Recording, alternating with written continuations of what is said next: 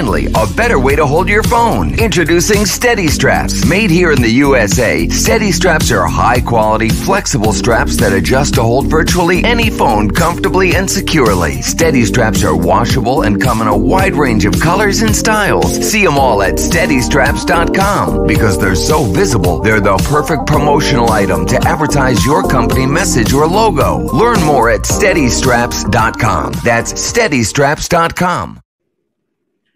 Hi, everybody. Welcome to Coaching Queens 2020. I am Queen Baumgarth, Queen Bee Baumgarth, and we have Queen Bee Burrow. Welcome to Crazy Town, guys. You say it over and over, and then as soon as that record thing comes on, everything goes out the window. But we have somebody today, Charity. We do. We have the amazing Susan K. Younger in the house. Greetings. So happy to be with you two. Woohoo! Love being with you two ladies. This is so much fun.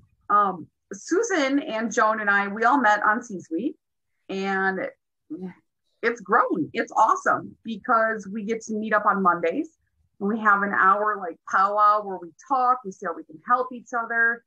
And we really wanted to bring her on the show and find out how Susan goes about finding inner peace when it feels like the world's on fire. Instead of walking around going, it's fine. It's kind of like, I jokingly say I'm organized chaos. Somebody sent me a graphic this morning about, yes, all our ducks are in a row. And I said, not a straight line, is it? Ever a straight line. And she said, well, maybe they're just all in the same room. I said, how about in the yard and I can see where they're at? That's about as close to together as Yes. I think the thing for me about inner peace is accepting the fact that it doesn't have to be perfect. It's about accepting what is and accepting the fact that you take it as it comes at you. Flow with it. I read a book decades ago, we won't even say how many decades ago, called Don't Push the River, It Flows by Itself. And I kind of took that title as a reminder of the fact that there's times you just have to ride what's coming at you. And some people that live by oceans talking about surfing, and you're not always on top of a wave. Sometimes there is no wave, and you take that moment and instead of going, crap, nothing's going on, you go, yippee, this is my time to rest and get ready for the next big wave. This is my time to say, breathe deep, find that inner peace in this moment so that when the next ball of chaos comes flaming at me, I've got some energy to take it on. And I have always been one of those who I need a little bit of pressure to get me to finish something. I'm not good when I have too much space to just lollygag around because I am easily distracted. I am looking for the fun in the moment. And I am also somebody who realizes that sometimes to push myself through it does more to stop me, because I'm not giving my brain time to process something that is telling me I should slow down. I should step back in the moment, and I should reflect a little longer before I push it to do something that I would have gone this way and I should have gone that way. Yes. Exactly. I just was looking up when you said the still, and then it made me come up with the Bible verse, be still and know that I'm God. And that is Philippians 46:10. And I didn't want to get up and run and get the little rock that I have it written on and then come back and sit back down. And you mentioned the river, how things change and you never touch the same part of the river twice in one.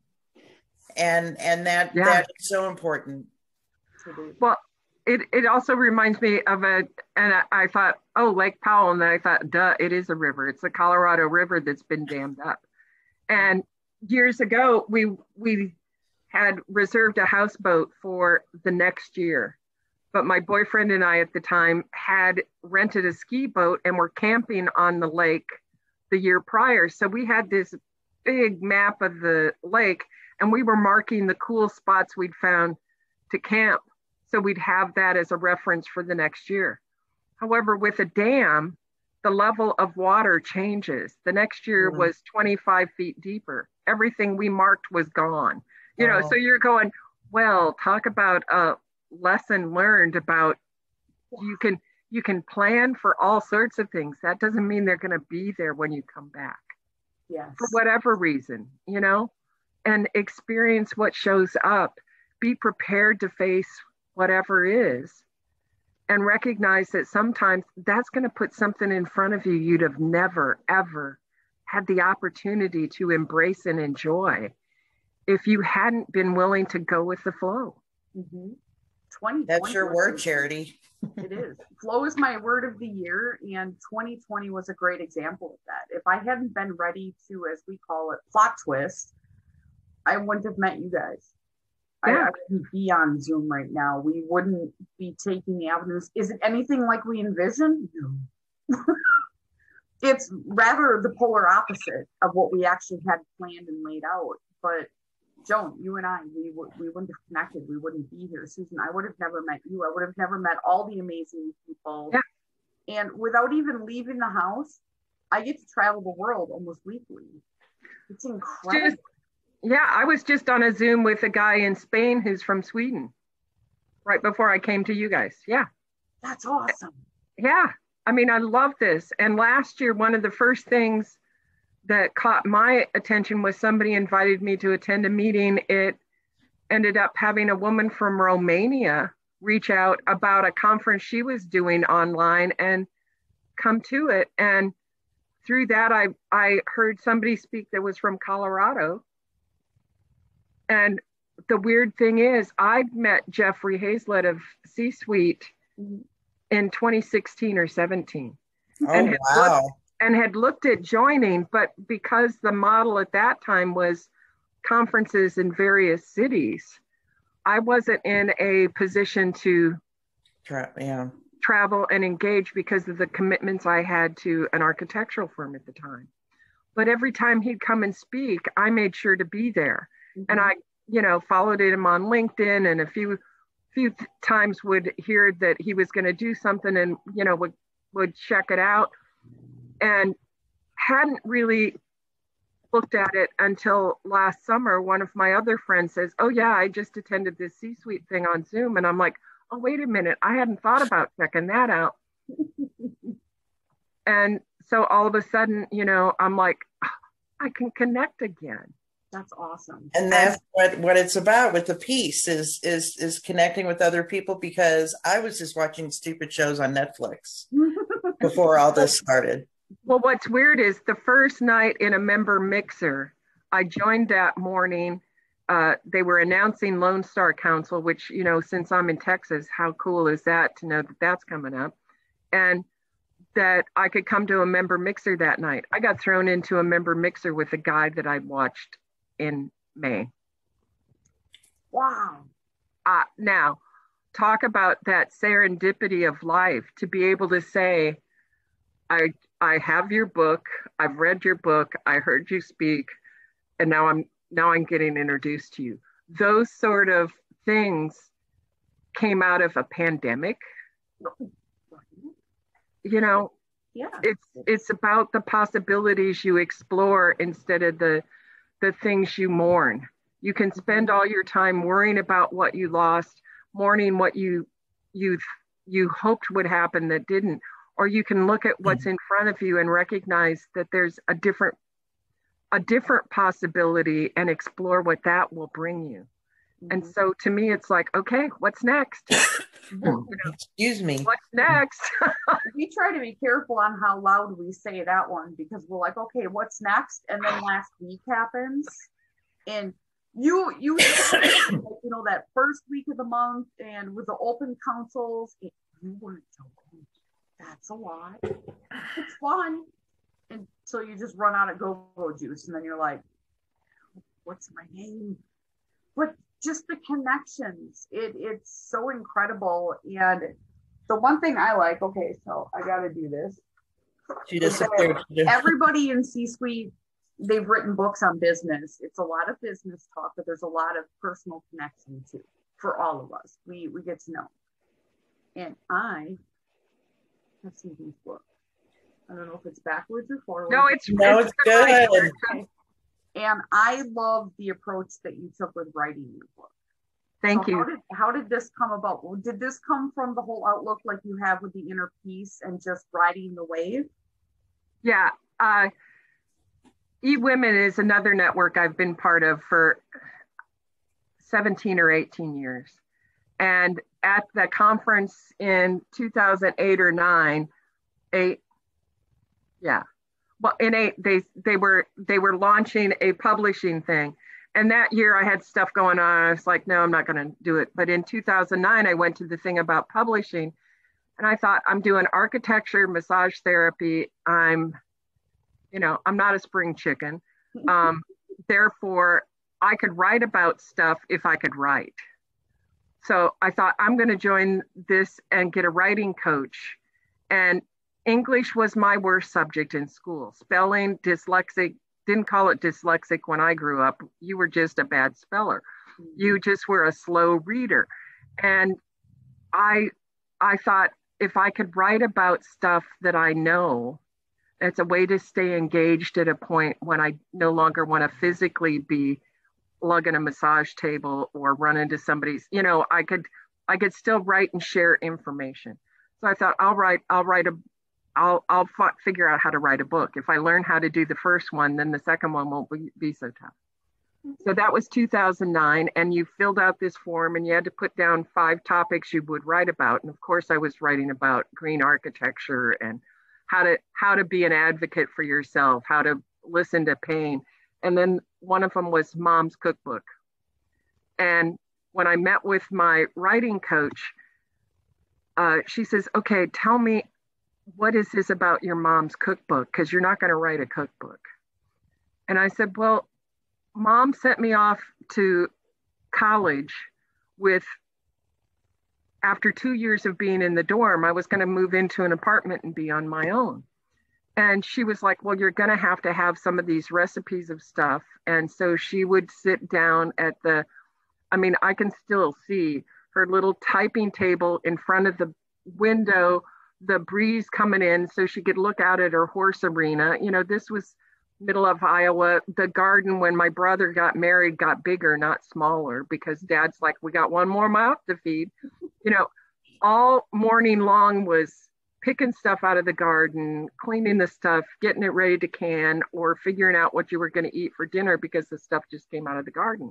Mm-hmm. And so life was about what happened at the dinner table and how you engaged in conversation there.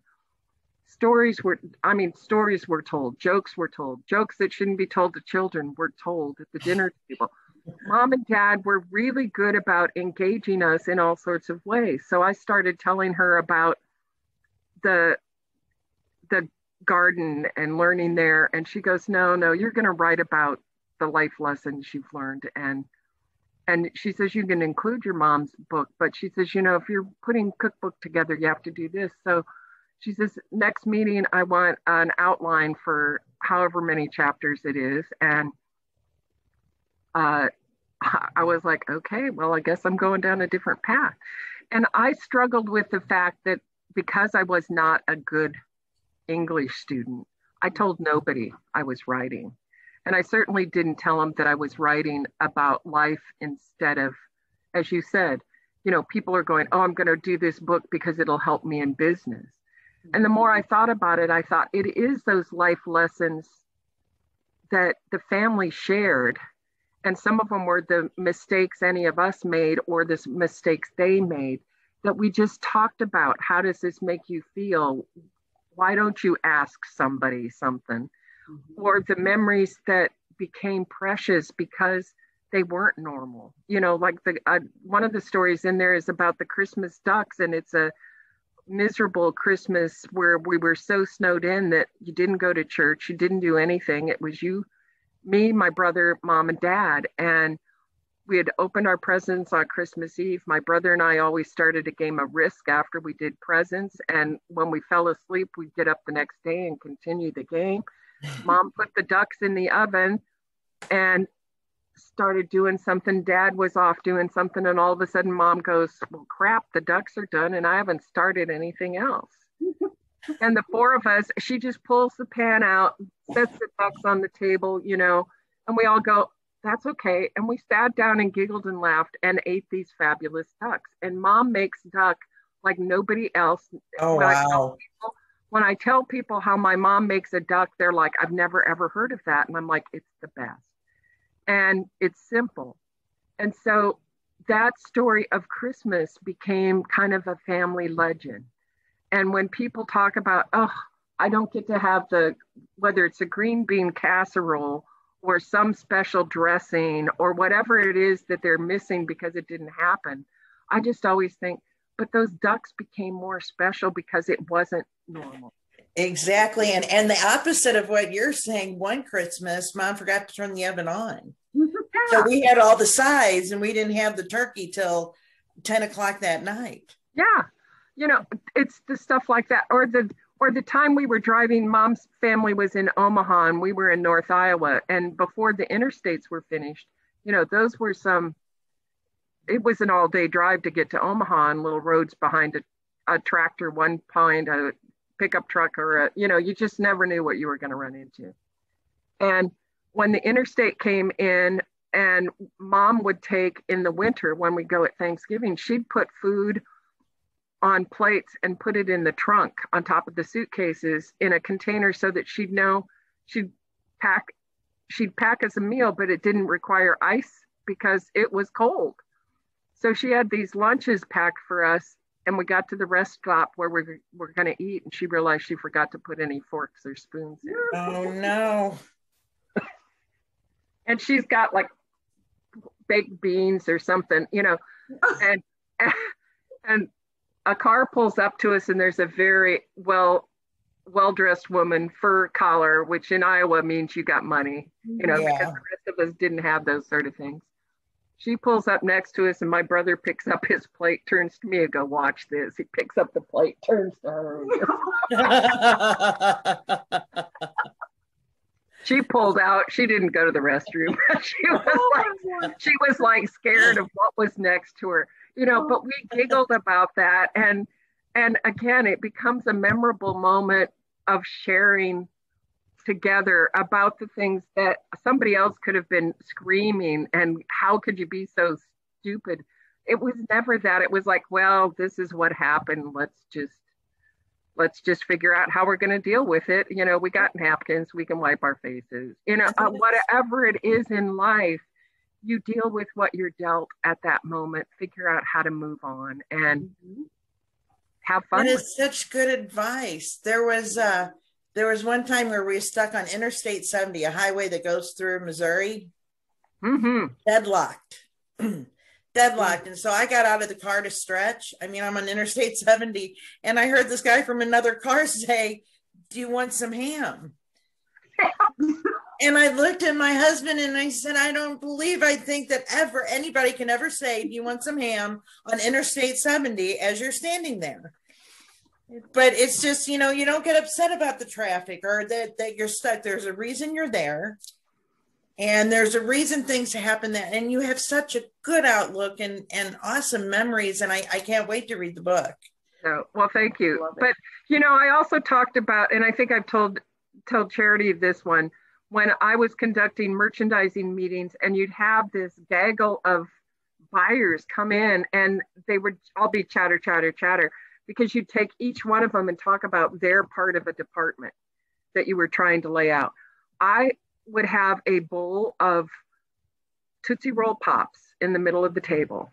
And those gals, guys, whatever, would pick up a Tootsie Roll Pop and start sucking on this. Silence in the room. And I could conduct the meeting because they all had something to do other than just chat. This was before cell phones. I don't know that it would be the same issue now because everybody would be at their cell phone and you wouldn't have to worry about them talking because they'd be talking via chat. But, you know, at that point, it was a point where they could all be together in a room and it was a chance for them to kind of do something. I had to interrupt their pattern, but I had to do it in a way that wasn't mean, but it did give us a way to distract them from chatter. And they came to the meeting because I never held a meeting without food and drink. It wasn't fancy food and drink, but it might be cookies, it might be sandwiches. Was it a duck? No, never duck. No, because, you know, it wasn't like I had a kitchen there. So it had to be stuff I could haul in the morning and get through the day on and, you know, maybe have something delivered midday. But you were in a conference room all day with people floating in and out, and you needed them to know that if they showed up, they had a snack, and there wasn't some place to run off to get food easily. So why wouldn't you go to Younger's meeting? It's got food. You know, you start figuring out how to engage people without it being about the meeting. Right. Yep. It was reason to be there. And I realized all of those came out of those lessons from the family. The lessons of, you know, you're sitting and doing some menial task. That was the chance to talk about something because you didn't have to look them in the eye when you asked a question that was tough. And I think, Charity, that's what you're doing with the tribe. You're giving them a chance to play with stuff. But while they're playing with stuff, they'll ask those questions because it's a safe place. All the time. If you distract them, then they don't feel like they're being spotlighted for being curious or wanting to know something. And it lowers that tension, the stress. We do it with the Lions Club. We hold on to like the extra brats and all that too. And what we don't sell at our brat fries, we serve to the members. Well, everyone's stuffing food in their face.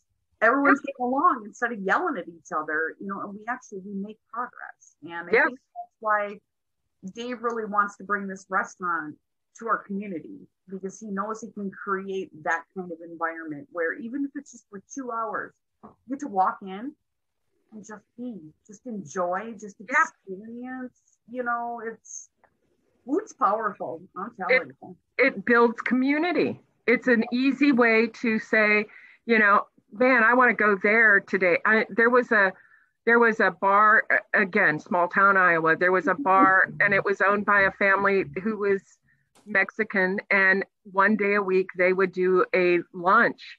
You didn't get to order. It was whatever the family decided to cook that week. Oh, wow. And there were those of us who were like, I'm going at 11 because I want to make sure I get it. Because once the food was gone, the food was gone. But it was the only day you knew you were going to get somebody's special cooking that you didn't get elsewhere. And you were so thrilled to get to experience something that they didn't share outside of the community in their location, you know? That love comes through. Yeah. And I think, you know, we have such an opportunity now with so many different cultures to experience what they bring to us that we know nothing about, and find out who they are and honor who they are, not for what we want from them, but from by getting to know them, we all of a sudden see the commonalities that we didn't expect to find. Yeah. You know, I was talking to somebody the other day about, because they were wanting to travel, and I'm like, I'm not really ready to travel, but one of my favorite trips was the year that there was bombings in Europe, and I still went with a friend, and we did 2 weeks across from London to Amsterdam and down to Venice and through Paris and then back to London. But instead of it being a bus of Americans, and they were telling us typically it might be 3 buses of Americans traveling together, jam-packed. We had one bus, it wasn't full. There were only less than 60 people on it, a third American, a third Canadian, and a third made up of Australian, Singapore, and Hong Kong. Wow. And when we would be eating a meal and sitting and talking, it ended up being a couple out of Canada, my friend and I, 2 guys who work for were from Hong Kong, but they work for a British shipping company. One had done 8 weeks of management training prior to the trip. His Buddy was going to do 8 weeks of training after this trip. And so I'm sitting on the bus talking to this guy who had just spent 6 weeks in England. And as we're going through the countryside, he says, look, that open field. I got to walk through an open field all alone. Now, you know what it is in Wisconsin and Missouri. We got plenty of open fields. My family had 80 acres. I said, I grew up thinking that's normal. Mm-hmm. To you, that's special. You know, he and his family lived in 700 square feet. He and his wife and 2 boys had 700 square feet. I lived alone. I lived alone in 1,500 square feet. My girlfriend and her family had 2,500 square feet and 5 acres in Arizona. I said, the preciousness of alone to you is something I have to have daily. Mm-hmm. I can't imagine having to share 700 square feet. I can't imagine. And yet when you think about the pandemic, that put a lot of people in, you know, dense cities like New York, living in small places without the ability to get away from everybody, and how they had to change what was patterns of in and out into patterns of always together. Yeah. And that's the chaos of the inner peace. That's where you get the inner peace. Because I tell you, I lived in a condo that was 850 square feet. And let me tell you, that was awfully small, even with my husband there at times, where I would just look at him and it's just, you want to be alone. But that's where the inner peace comes in at, and how you just in the middle of chaos. You have to find that. Where do you find it in yourself? Mm-hmm. And if it's music or reading, or, you know, being able to shut the door to the bedroom and have some time alone because somebody else is in the rest of the house. Mm-hmm. How do you find that in yourself? Yeah. Well, thank you, Susan, for joining us. Yes. It has been wonderful. You are a sweet, sweet friend. Yes. Well, I always love the time I have with you two, because we giggle, we laugh, but yet we still look at the serious things in life we know we want to make happen in a easier and happy way. Exactly. Awesome. Well, Charity, we have Susan here, and then we have Trisha coming up on my calendar. Where we need to be more. I got to turn the page. Okay, this is where we come real professional. All right. We've got a calendar, so we're starting to train her now. Okay, 20 and then 27th is Jeff, I believe. Yep. And we have Annalie. Mm-hmm. Okay, coming up. So stay with us, you guys. You never know where the conversations are going to take us. And Susan, thank you for sharing with us your inner peace and how you obtain. And I'm going to read that book. And thank you guys for spending time with us. And I'm going to close out in a quick prayer. Just may the Lord bless you and keep you. The Lord make his face to shine upon you and give you peace. And I messed that up, but you guys get the gist of it. So you didn't mess it up. It's exactly the way I remember it. Exactly. All right, guys. Bye. Thank you. Bye.